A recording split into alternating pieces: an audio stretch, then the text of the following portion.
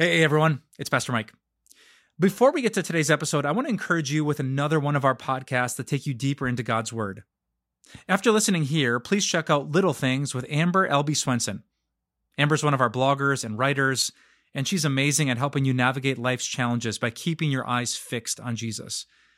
Amber is a sister in Christ, really mature, really honest, really funny, a really good friend of mine, and I know she's going to encourage you with her message. Just search for Little Things wherever you get your favorite podcasts. If you step up, put on extra deodorant, and actually do the will of God, you will not look back a year from now or an eternity from now and say, you know what, I really wish I wouldn't have done what was right. If you perish, you perish. If they judge you, they judge you. If people react defensively, they react defensively. But doing what is right in the eyes of God is always worth the risk.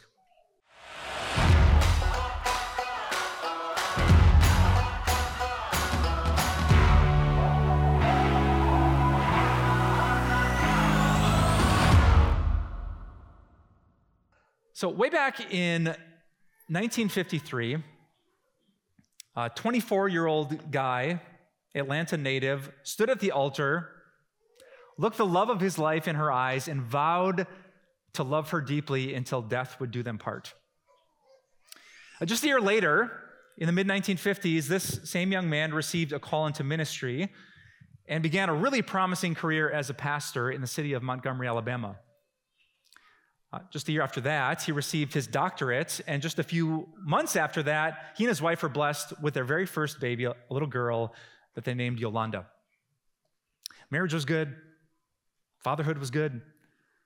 Ministry was good. People were interested, salivating over this young man's potential to be a pastor who could make a huge impact. But just a few weeks after everything had lined up in his life, a black woman refused to give up her seat on a Montgomery city bus. You probably know the story of who that woman was. And maybe now your brain has put together who that new father, husband, and pastor was too. Rosa Parks was the woman who refused to give up her seat, and Dr. Martin Luther King Jr. was that father, husband, and pastor. And because Rosa Parks' story happened in his church's backyard, Dr. King had a choice to make. It seemed to most people that few people were better positioned to do something about the injustice of the American South than Dr. King. He was a pastor who believed that God loved the world, a God who did not discriminate.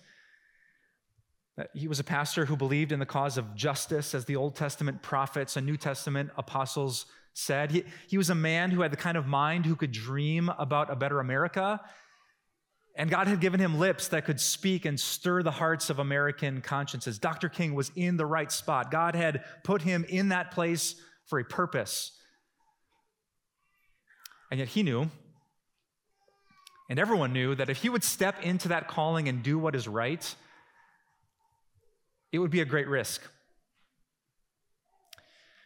The racists of the American South did not just bark, they bit. In fact, they sometimes bombed. And Dr. King and his wife had a baby girl sitting in a crib at home.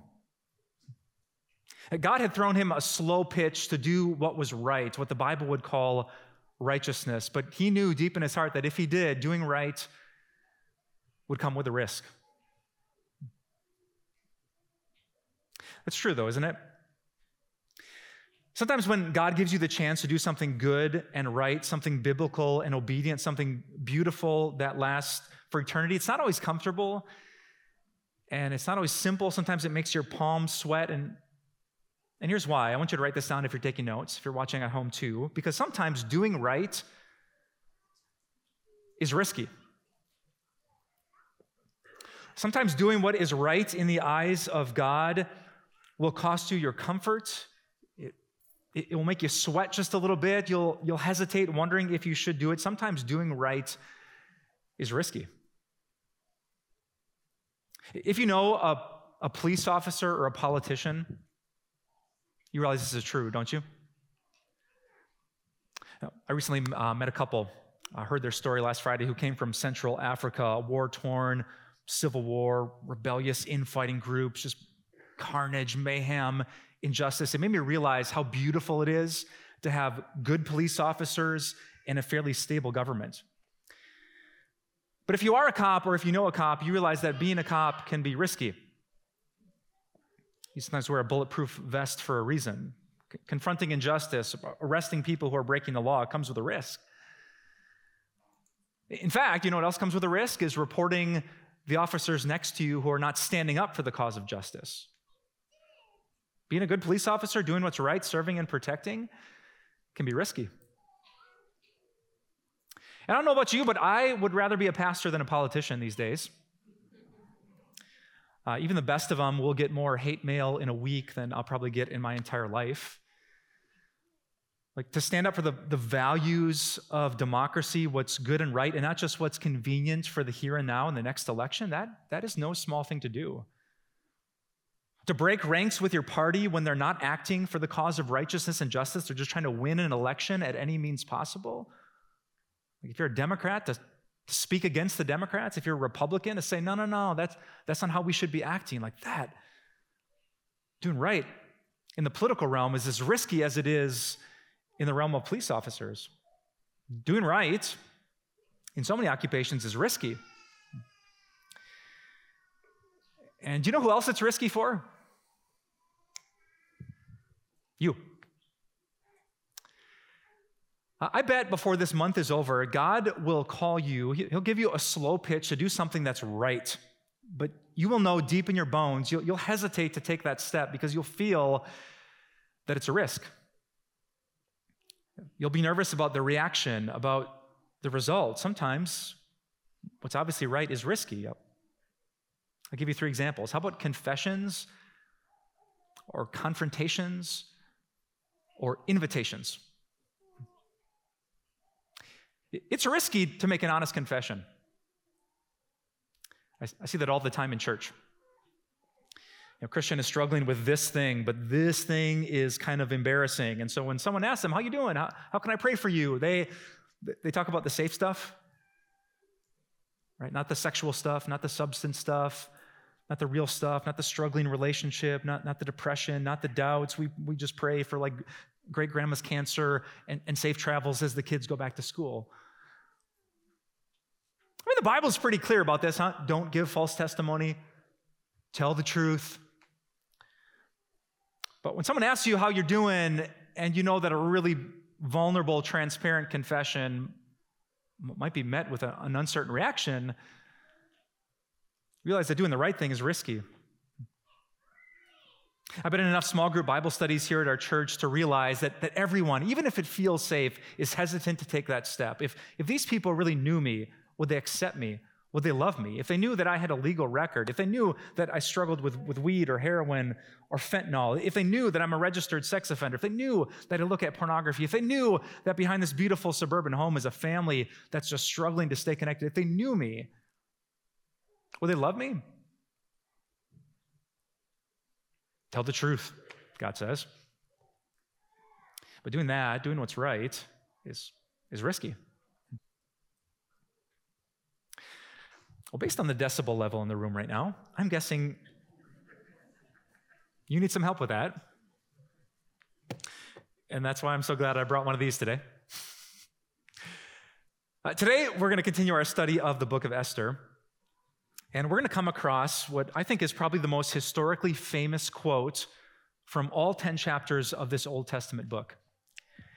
And that quote, spoken by Esther's cousin 2,500 years ago, is going to be God's nudge.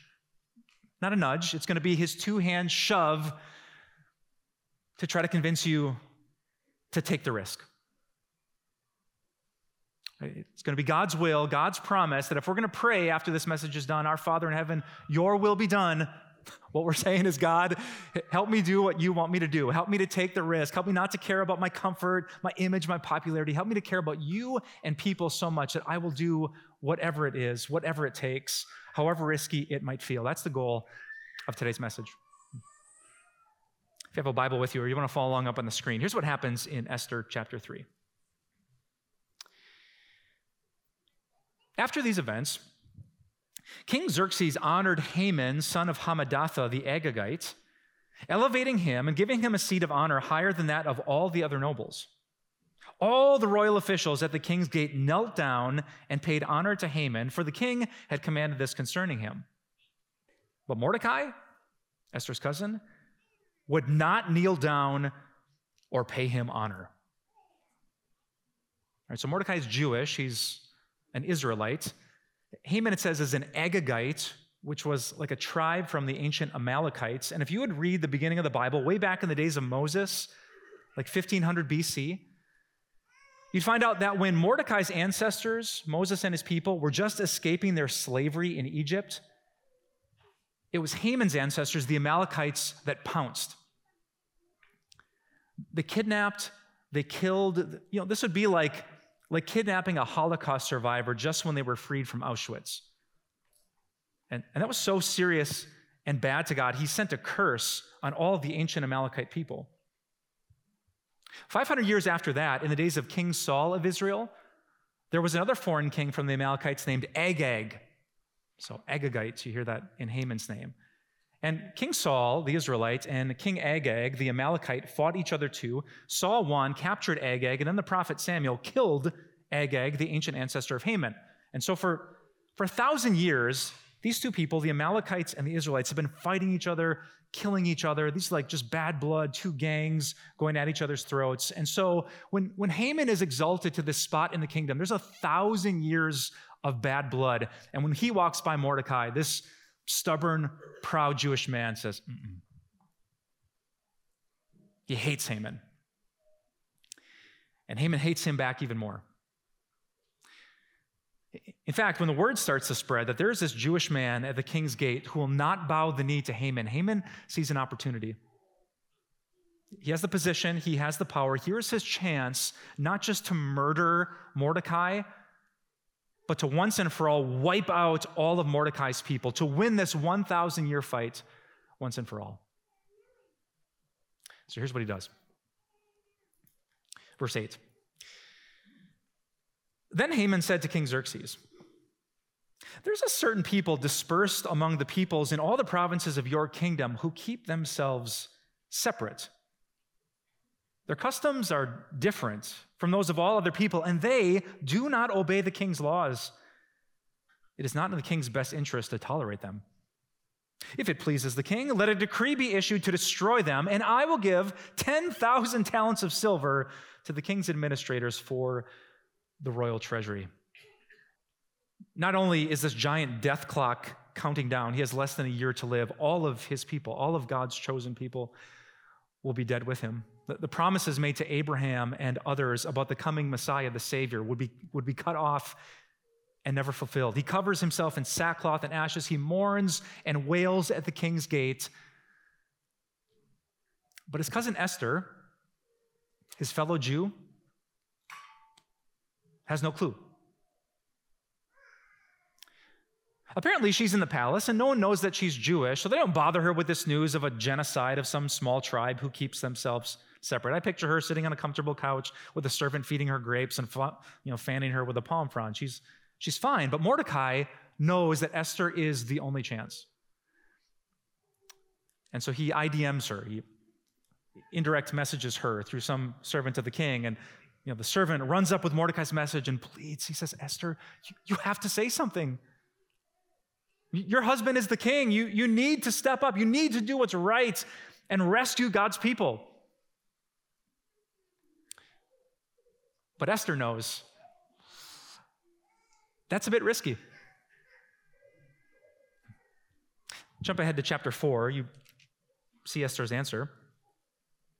Then she instructed him to say to Mordecai, "All the king's officials and the people of the royal provinces know that for any man or woman who approaches the king in the inner court without being summoned, the king has but one law, that they be put to death unless the king extends the gold scepter to them and spares their lives. But 30 days have passed since I was called to go to the king."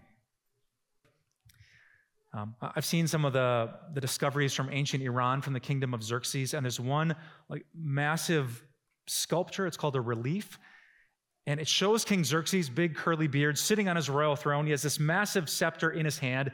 And right behind his throne, like right behind the back of the chair, is a line of soldiers carrying very, very sharp objects. There's one big old Persian with like a battle axe in his hand. Because this was the rule. There were assassins in those days who'd march up to the king and then they'd stab him before they could stop him. And so the rule was you cannot even step into the room of the king without an invitation. Drop-in appointments are not allowed. And if you tried, if you stepped in unannounced, one of two things would happen.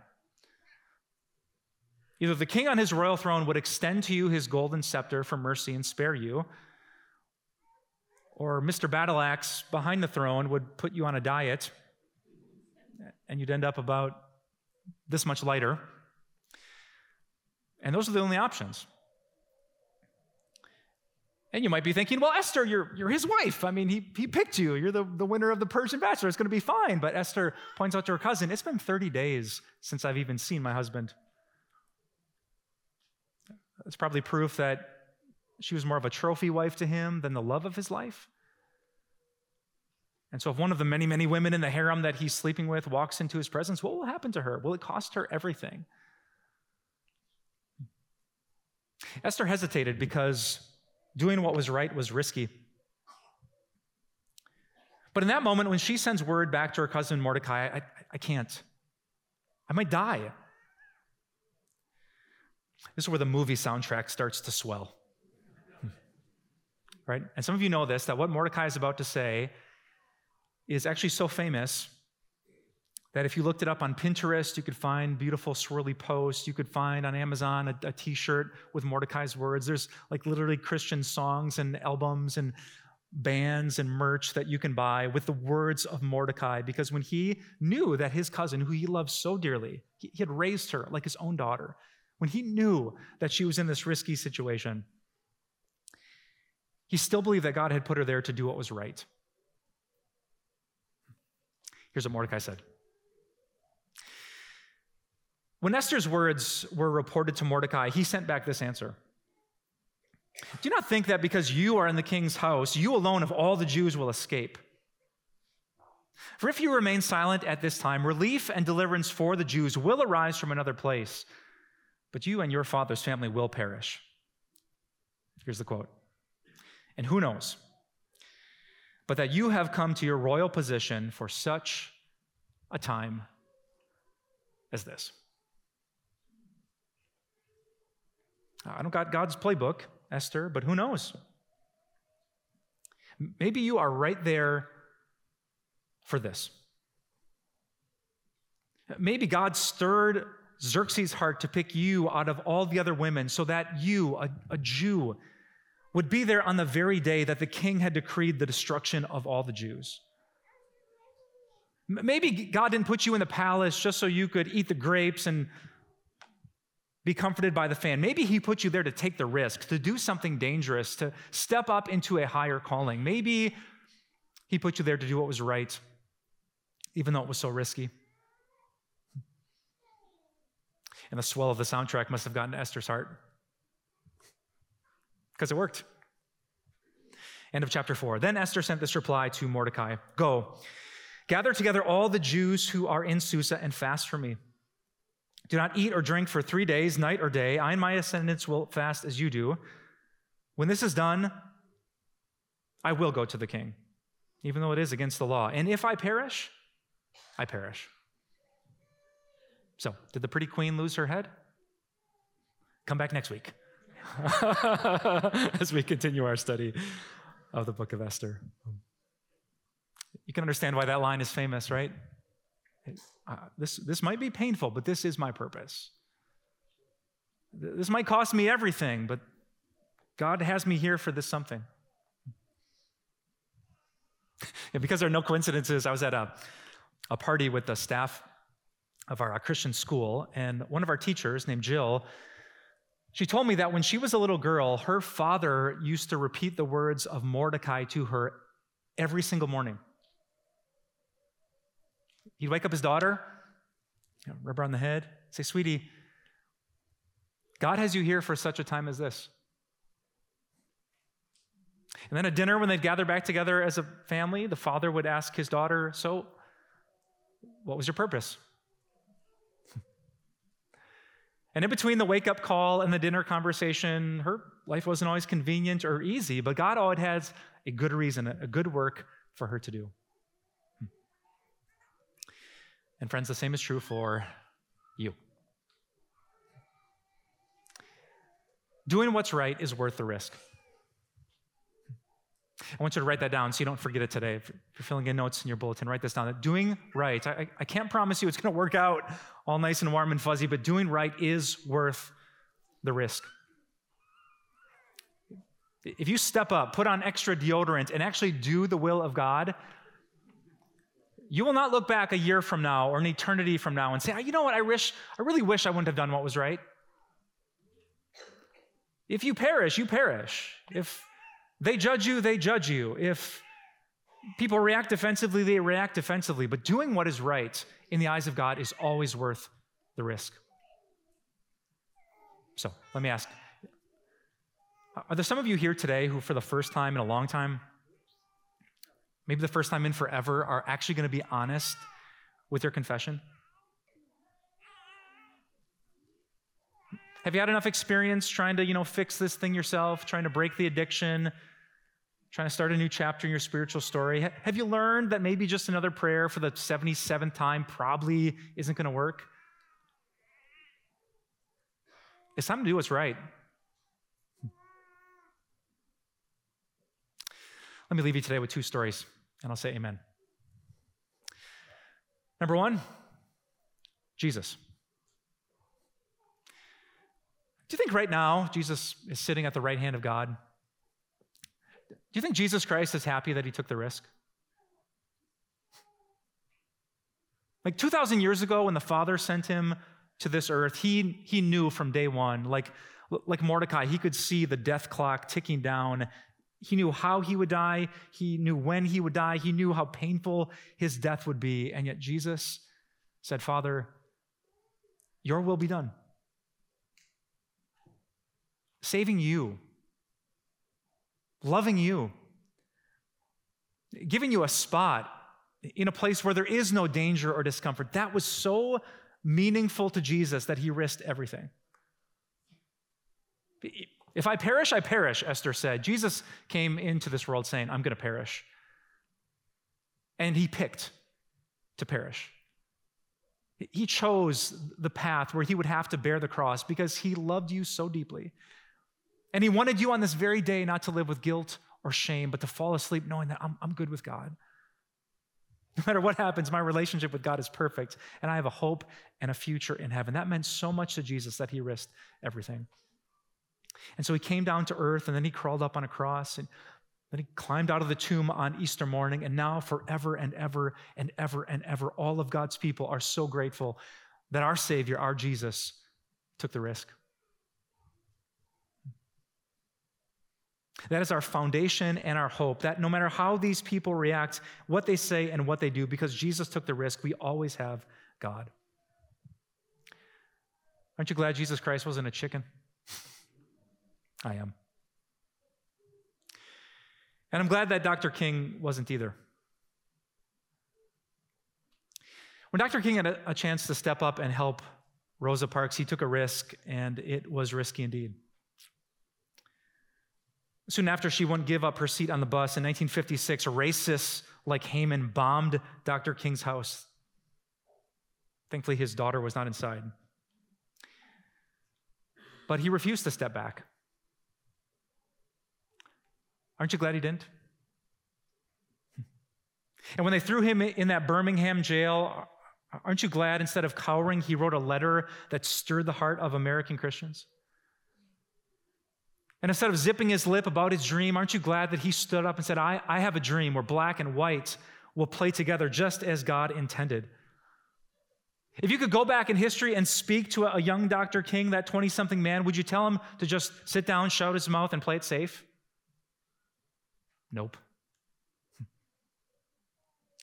Because years later in history, and always looking back from eternity, doing right is worth the risk. our turn. Let's pray. Gracious God, thanks for pushing us today. There's some situations that feel like a giant mountain to climb, but you've promised us that on the other side of that mountain is something better than right now. There are people who are hearing my words right now who have been hiding a sin and it's been gnawing at their conscience for way too long. Today is their day of liberation and deliverance. There are some situations in families, God, and maybe even in this church that have festered for too long. Today is the day of correction, confrontation, and reconciliation. And there's some people that we're going to see in the next 24 hours who've never known, they've never heard, they don't know how glorious and good you are. They've never felt and tasted the sweetness of walking with Jesus, but this is going to be their time when they hear that simple invitation, and it might lead to their conversion and eventually their glorification. So God, thanks for pushing us. Thanks for being tough with us. I pray now, instead of giving in to fear and worry and what ifs, we could be like Esther, motivated by Mordecai. If I perish, I perish. But I'm going to do what's right. Heavenly Father, thank you that when we cower back in fear, there's grace. Thank you for all the times in our past that we wish we could redo with more courage. The blood of Jesus cleanses us from all of those sins too. God, I pray that this place and we as people could be not just the most loving, but also the most bold, the most courageous, the most daring, as we pray, not just with our lips, but with our hearts and with our lives. Father, your will be done. It's in Jesus' name that we ask all of these things. And all God's people said, amen. Do you find Jesus really interesting, but kind of confusing? Maybe today you sense that God is working on your hearts and giving you a new excitement about the things of the Christian faith, but you're not quite sure what to do next. If so, you're exactly the kind of person that I wrote this brand new book for called The Basics. It's not AP Bible, and it's not going to answer every question you have about Christianity, but it's going to get you back to the basics of why Jesus is worth following today and for the rest of your life.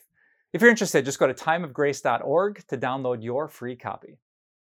You can't tell God's story without the faith and fortitude of the women He uses to accomplish His purposes. The women of the Bible consistently rose to the challenges of their day and embraced God's purpose for their lives. The fact is, our culture, and even the church, has not always valued women. But God has, and He still does today. Real Women of the Bible, a new book by trusted ministry author Dr. Paul Kelm, explores the character of some of the remarkable women in Scripture, time and time again reminding us that women play an absolutely essential role in God's plans. Each one of us today, both men and women, can carry the same legacy of faith. God values you. He sees you. He loves you. And the church needs you because God raises us all up to stand for Him, live for Him, and love for Him so the world can know Him. Be inspired by real women with real imperfections who use their specific time and purpose and accomplish really remarkable things through a big God. Real Women of the Bible is our way of thanking you for your financial support to help share how God has a purpose for each of us. Request yours today by visiting timeofgrace.org or writing us at P.O. Box 301, Milwaukee, Wisconsin, 53201. Time of Grace doesn't end here.